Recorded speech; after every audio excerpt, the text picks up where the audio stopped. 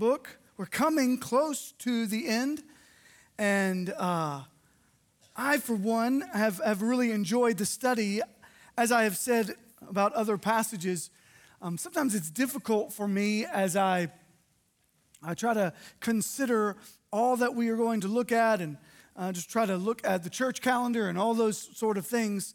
It's challenging to break down the passage before I've done all of the study, and so but I have to do that in kind of scheduling ways, and so there's a lot of sermons that could be preached out of the text that we are, but I'm just going to do one today. So we're going to look at all of chapter 12 today, and there's like 3 sermons in the first 2 verses. So I hope that the Lord will be honored by our time today as I think about the reality that Jesus is better, right? Jesus has laid the foundation for our faith. I even think about how last week we saw person after person after person throughout the Old Testament who God gave faith to over and over. This is by faith, right? By faith Abel, by faith Noah, by faith Abraham, by faith Sarah, by faith Rahab, over and over. These like men and women that we kind of look to as ones who lived out their faith. And yet, with that, there was a responsibility that we have then. How do we live out our faith? What does it look like for us to stand firm on that cornerstone that we just sang about? To find ourselves holding fast to the one who is the better foundation. He has certainly laid a foundation for us. And so we find that, in fact, in just a few moments, we'll look to 3 steps that we need to take that will help us as we lean heavily on Jesus. Look, though, with these 2 first verses of chapter 12. Therefore, since we are surrounded by so great a cloud of witnesses, let us also lay aside every weight and sin which clings so closely, and let us run with endurance the race that is set before us, looking to Jesus, the founder and perfecter of our faith, who for the joy that was set before him endured the cross, despising the shame, and is seated at the right hand of the throne of God. Moses just read that to us a moment ago, and now we see it again. And I want to give you this, maybe a little point, a note here, right? So it's just a continuation. We have a habit of forgetting what came before it, right? Because we do chapters and verses. And so we have a habit of forgetting all that we just read, or that we just studied last week. And so when it says we are surrounded by such a great cloud of witnesses, it is describing those men and women that I just named. Abraham and Rahab and Sarah and Noah and Moses, over and over. But it doesn't say here to look to them. It doesn't say look to Moses. It doesn't say look to Abraham. It doesn't say look to Rahab or Sarah. And what it also doesn't say is look around you. Look at the brothers and sisters that you have in Christ, because remember who he's writing to. He's writing to people who were currently being persecuted. So in some ways it would have made sense. Hey, look at your brothers and sisters who are struggling with you. Find encouragement and hope that they're walking this journey with you, that they have linked arms with you, and that like when you look around this room, right, I think about the brothers and sisters that I know in this room that are walking through hardship and difficulty. And at times when we are singing praises, I look around. You're allowed to do that, by the way. But I look around and I think, praise God, they are worshiping the King, even though things are hard for them. Even though they just lost a loved one. They're raising their hands in praise. They're singing songs of joy, even though their marriage is struggling. They're still giving God praise. Even though their child is wayward, they're still giving praise to God, right? But this doesn't say, look to your brothers and sisters. It doesn't say, looking to those around you that you can find encouragement from. Looking to Jesus, it says. Look to him who is the founder, who is that cornerstone, the one that everything else is laid upon, the perfecter of our faith. Look to him. So when we consider how it is that we're supposed to live out our faith, this always begins with looking to Jesus. So I would argue that this first step is to look to Jesus as you pursue holiness. Look to Jesus as you pursue holiness. Right? It is, I've mentioned even in the last few weeks that it has been increasingly a burden for me, a healthy burden, to be reminded of our need for living in righteousness. Living in and living out the perfections of Christ. It is not, and we'll see this in a minute, but it's not sufficient for us to simply talk a good talk. We are called to live out the righteousness that we are clothed in. How do we do that? Well, this scripture tells us, lay aside the weight of sin. Verse 1, right? Let us all lay aside every weight and sin which clings so closely. Makes me think of Pilgrim's Progress. Anybody y'all know Pilgrim's Progress?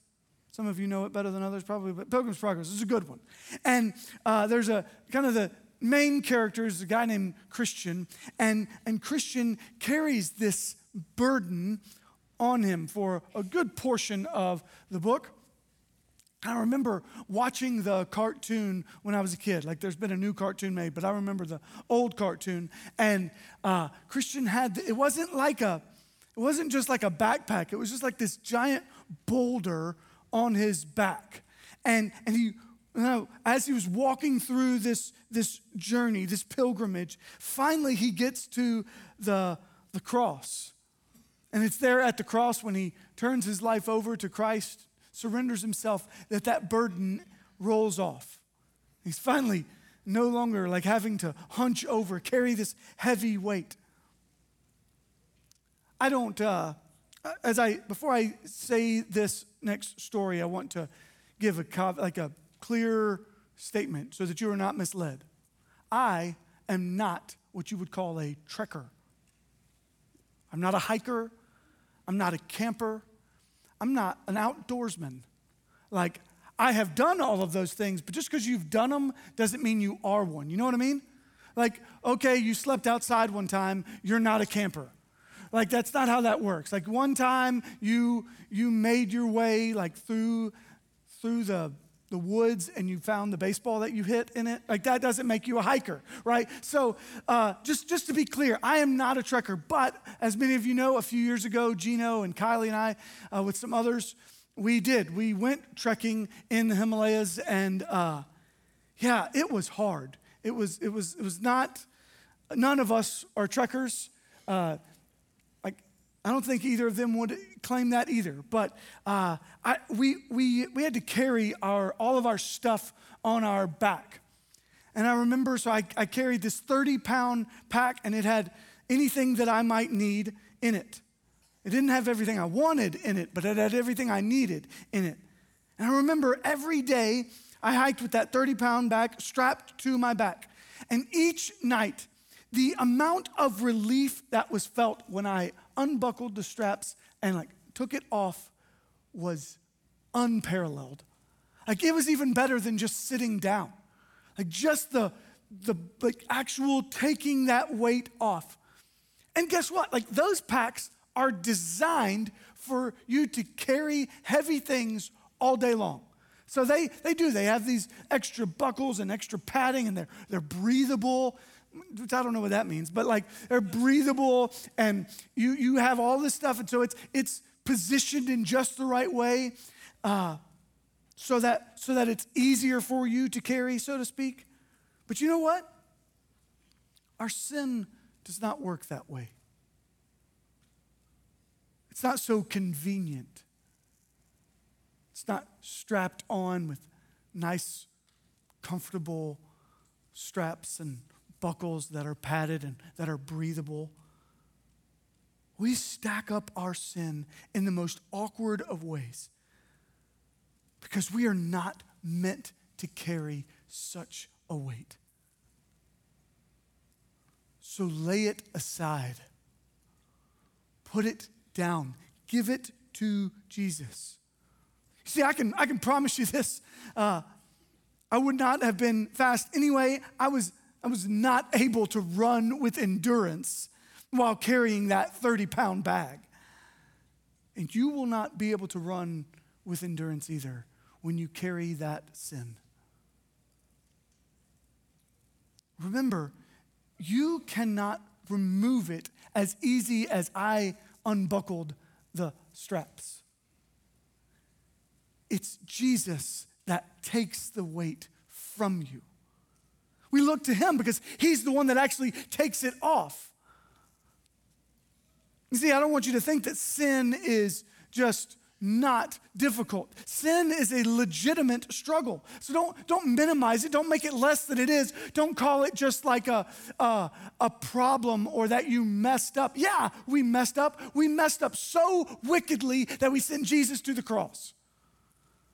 Like we deserve eternal separation from God. Like we messed up. We sinned. Call it what it is. That's what we do too often. Listen to verse 4. In your struggle against sin, you have not yet resisted to the point of shedding your blood. That's what's described. Some of us no longer struggle with sin. But let me be clear. If you are not struggling with sin, it is because you lost. Right? We get up and fight a battle day after day after day. And it is by the righteousness of Christ that we win that battle, but it is a battle that we must wage war against. Like sin is not something that you just kind of pass or by. So if you are one who's sitting here today comfortably saying, I don't struggle with sin, then brother, sister, you're in it. You've just succumbed to it. You've just given up. Like this is why it is so necessary for us to look to Jesus. And here's the reality. Holiness, like the perfections of Christ, being set apart, is necessary for people to know who Christ is. Right? Look at verse 14. This is not original with me. Strive for peace with everyone, and for the holiness without which no one will see the Lord. People must match words and actions, or it just doesn't work. This morning, I saw on our calendar that we are praying. So there's a different country we pray for, right, every week. And this week we're praying for Myanmar. And that is formerly Burma. And it made me think of Adoniram Judson. First missionary there, American missionary, and his willingness to sacrifice.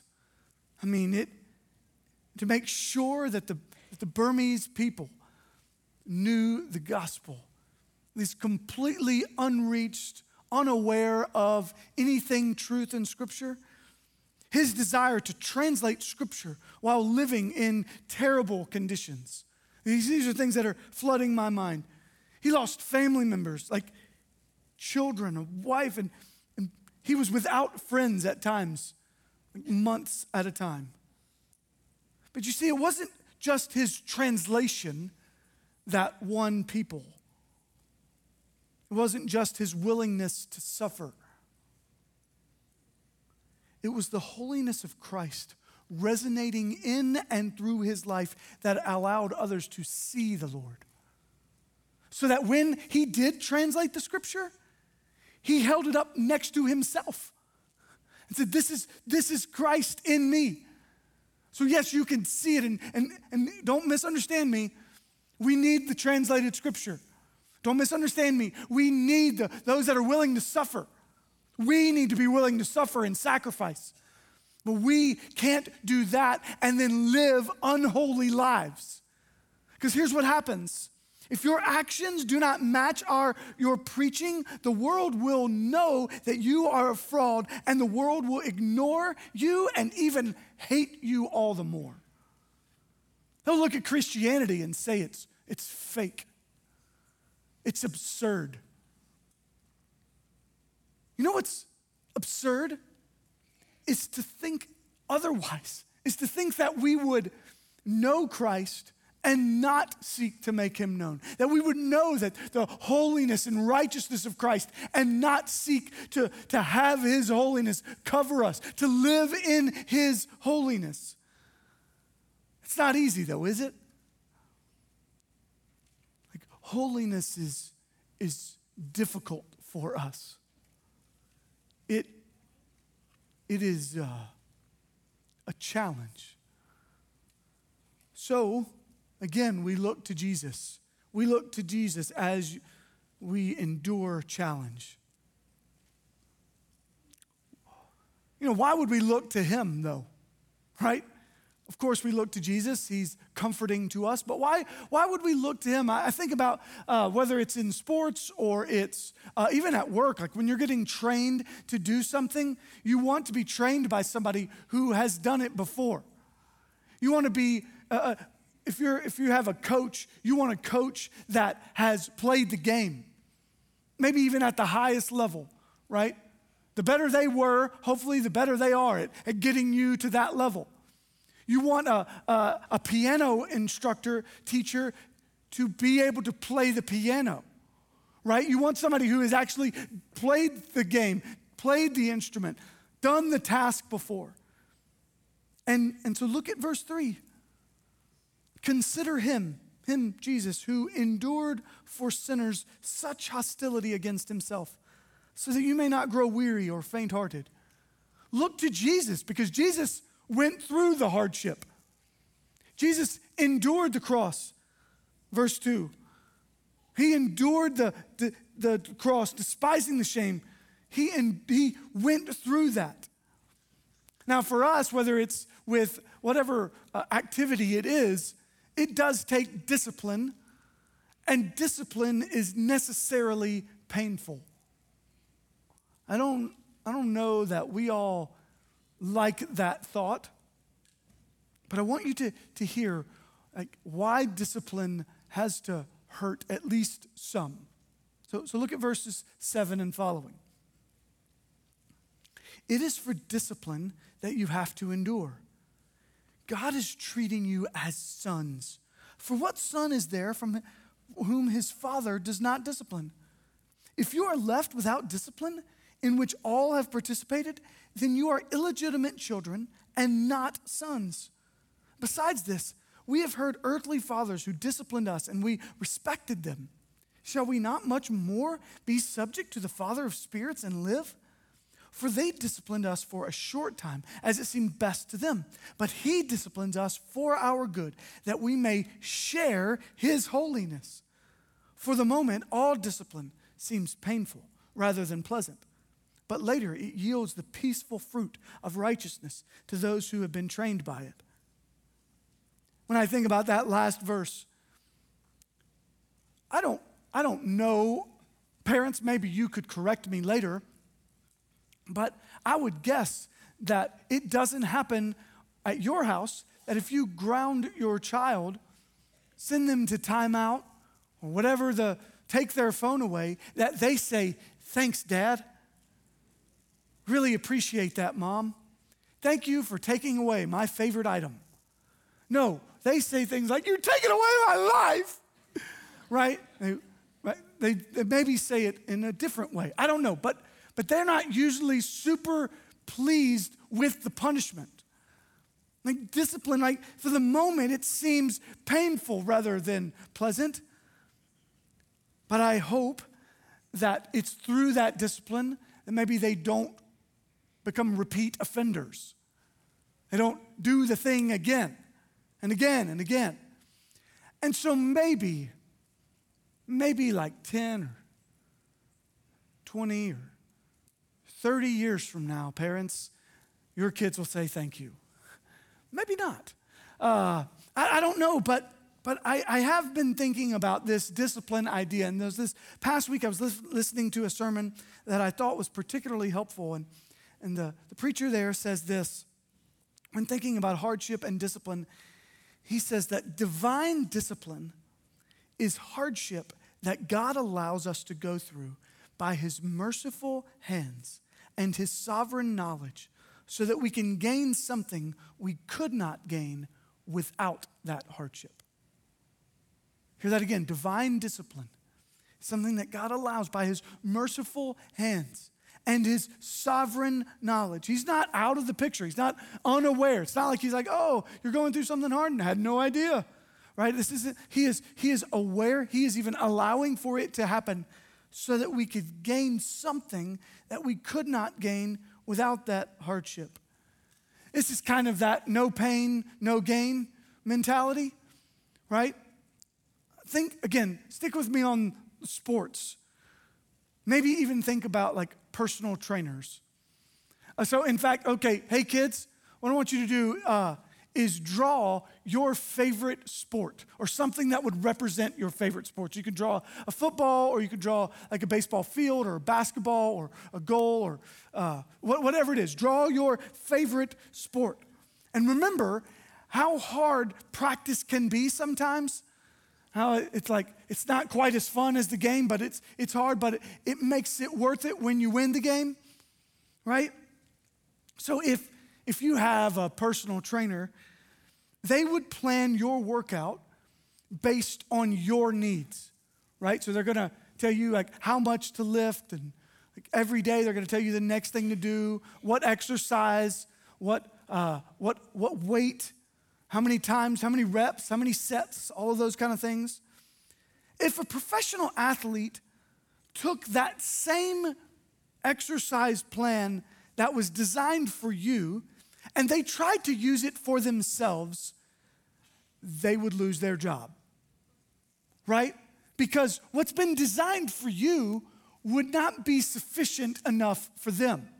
Like despite what you might think, you are not a professional athlete unless there's something I don't know, okay? And so you're not quite there yet. But in the same way, if you took the training plan of that professional athlete and you're going to apply it to yourself, well, you would die, okay? You are not going to make it. It is not going to help you. It's not going to be beneficial for you. You see, it is necessary to have some amount of pain in order for that to gain, right? Like it's like you know you worked out when you're sore the next day. You really know you worked out when you're sore 2 days later, right? It's like you know this that it's working, it's doing something. See, it is necessary to have such pain. But think about not just a personal trainer, but your heavenly Father who knows what you need in order for you to grow. Knows what to take you through. Knows what exercises you must endure. Remember again, unless you hurt your body, you will hurt your body. Right? The reason for physical work is so that not just so that you're sore, but so later you won't actually, like you'll be in shape. You'll be able to endure. You'll be able to make it through. No pain, no gain. Sticking with that personal trainer thought, if you're eating a donut and your personal trainer comes in and sees you eating the donut, they're going to take the donut away. But if your personal assistant, right, if they walk in and they see you eating a donut, right, if they take the donut away, we got problems. They're supposed to like bring you more donuts, right? But isn't that really the issue? That we see God more like our personal assistant who will give us whatever it is we want instead of like a personal trainer, a loving Father who knows how to discipline us best, knows what hardship to take us through so that we can endure the harder thing, so that we can look to him. So yeah, if we want to endure, if we want to make it through, we want to persevere, we want to stay strong through the end, we must look to Jesus. He is the founder and perfecter of our faith. He is the one who has endured the cross. He is the one who's walked through the hardship. He's the one that we look to, not just for an example, but we look to guide us and lead us through it all. But remember also, we look to Jesus as we fear God. You must look to Jesus as you fear God. This fear isn't, as you may have heard before, it's not just being afraid, like just being scared of God. It is a healthy awe of a majestic power unlike any other. It's, all right, awestruck. It's kind of when you look to him and realize he has all of the power to do all that is needed. So think about this. Consider the wrath of God. When you think about this fear, consider the wrath of God. Right? It is intense, isn't it? It's not just like a light thing. The wrath of God is not some trickling stream. It is a raging white waterfall. Look at verses 18 and following. For you have not come to what may be touched, a blazing fire and darkness and gloom and a tempest, and the sound of a trumpet and a voice whose words made the hearers beg that no further messages be spoken to them, for they could not endure the order that was given. If even a beast touches the mountain, it shall be stoned. Indeed, so terrifying was the sight that Moses said, I tremble with fear. That's the wrath of God. It's pretty intense. Don't even touch the mountain where the presence of God is. Think of how this chapter ends, verse 29. For our God is a consuming fire. That doesn't sound light, does it? This isn't like our God is a candle that keeps the light on in the room. No, he is a consuming fire. When I consider the wrath of God, it is not just that it is intense, it is that it is unmistakable. Look at verse 25. See that you do not refuse him who is speaking, for if they did not escape when they refused him who warned them on earth, much less will we escape if we reject him who warns from heaven. At that time his voice shook the earth, but now he has promised, yet once more I will shake not only the earth, but also the heavens. This phrase, yet once more, indicates the removal of things that are shaken, that is, things that have been made, in order that the things that cannot be shaken may remain. It's unmistakable. See, our God, the one true God, is creator and sustainer of all things. He made you, designed you, intricately woven in the mother's womb. We, however, have messed up our relationship with this masterful creator, right? I said messed up. We have sinned to destroy that relationship. We've severed it through sin, through disobedience. And so Jesus, the author and perfecter of our faith, the Son of God, came as a substitute for the punishment that we deserved for severing that relationship. And that punishment was death. So Jesus died on the cross, but he didn't stay dead. He defeated death and hell and the grave and sin by conquering those things and rising again.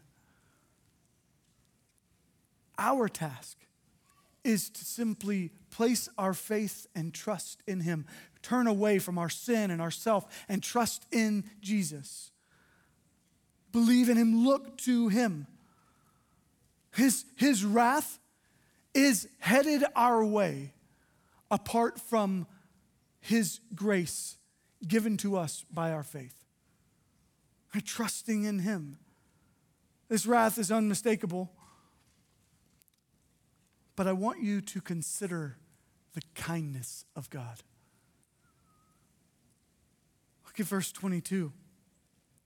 This kindness is so good. It says, "But you have come to Mount Zion and to the city of the living God, the heavenly Jerusalem, and to innumerable angels in festal gathering, and to the assembly of the firstborn who are enrolled in heaven, and to God, the judge of all, and to the spirits of the righteous made perfect, and to Jesus, the mediator of a new covenant, to the sprinkled blood that speaks a better word than the blood of Abel."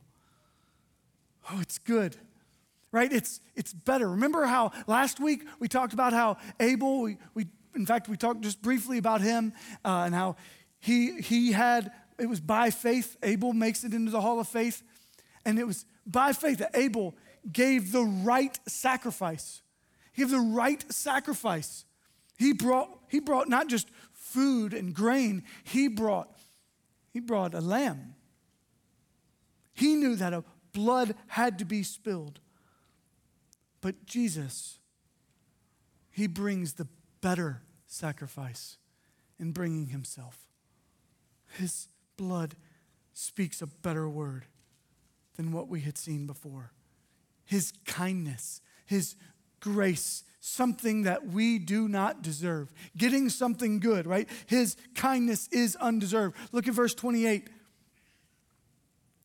"Therefore, let us be grateful for receiving a kingdom that cannot be shaken. And thus let us offer to God acceptable worship with reverence and awe." Church family, when we think about all that we have been given, when we think about the grace upon grace that has been poured out to us, if you are in the family of God, then by that alone, you have a grace that is unmatched. You have been given salvation. If you're breathing today, he deserves your praise because he made you, designed you. See, therefore, let us be grateful.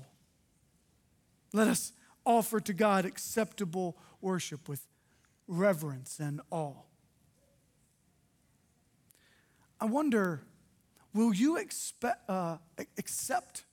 the undeserved kindness today? Maybe you today are here as a guest. Maybe you're a friend of a friend. Maybe you've been here several times and you've heard this truth, but you keep trying your own way. You keep trying your own plan. You keep trying to do it yourself. You just want to be better, work harder. I tell you to turn away from yourself. Turn away from your efforts and your ability and look to Jesus. Turn to him. Trust in him. I wonder how you need to respond today. Some of you have more questions about that. What does it look like to turn to Jesus? And I would tell you that here to my left, there will be some there that would love to talk with you. You can find me after the service. You can find others that would love to answer questions that you might have about that. Maybe you are one who has a sin that is weighing you down. That burden that you have forgotten that you've been set free from. Maybe you've forgotten that you are no longer enslaved to that sin. Because if the Son has set you free, then you are free indeed. You are no longer enslaved to sin, shackled or handcuffed to them anymore. Instead, you are set free to live without that, to live in the holiness of Christ. Maybe it is that you need to take that almost like an object lesson. And you need to physically move yourself to your knees. Maybe you would even use these steps. And you would come to this altar simply to say, maybe just one of a word. You can't even get the words out of what you need to confess. Remembering what we said earlier, that if you confess your sins, he is faithful and just to forgive us of our sins. And maybe you would come and you would just say, jealousy, covetousness, gossip, slander, adultery, anger. Maybe you would come and kneel down and just say, worry, doubt, fear. Maybe, God, I don't know what else to say, but to say, I know I'm disobedient. Maybe you would just take this time to say that to him. I confess my sin to you, God. It's not because he doesn't know. It's an acknowledgement of your need for him. God, help me. I want to look to Jesus. I want to look to him. Maybe you need to ask God to give you some of that divine discipline. God, help me. Help me get back in line. Maybe you're thinking, I want to be held accountable in a different way than maybe I have before. I want to be a part of a family of faith that cares for one another in this kind of way, that checks on each other and cares for each other and holds each other accountable. Maybe you would make your way to this room and say, we want to belong here. We want to be a part of the Colonial Heights family and be held accountable for hard things. You might not walk this alone. Whatever the case is, we should respond to God in reverence and awe. He is worthy of our worship. He is worthy of our adoration. And so as we respond today, whether it is on our knees or on our feet with hands lifted high or in another room, may we give him the glory that he deserves. Would you stand with me as we respond?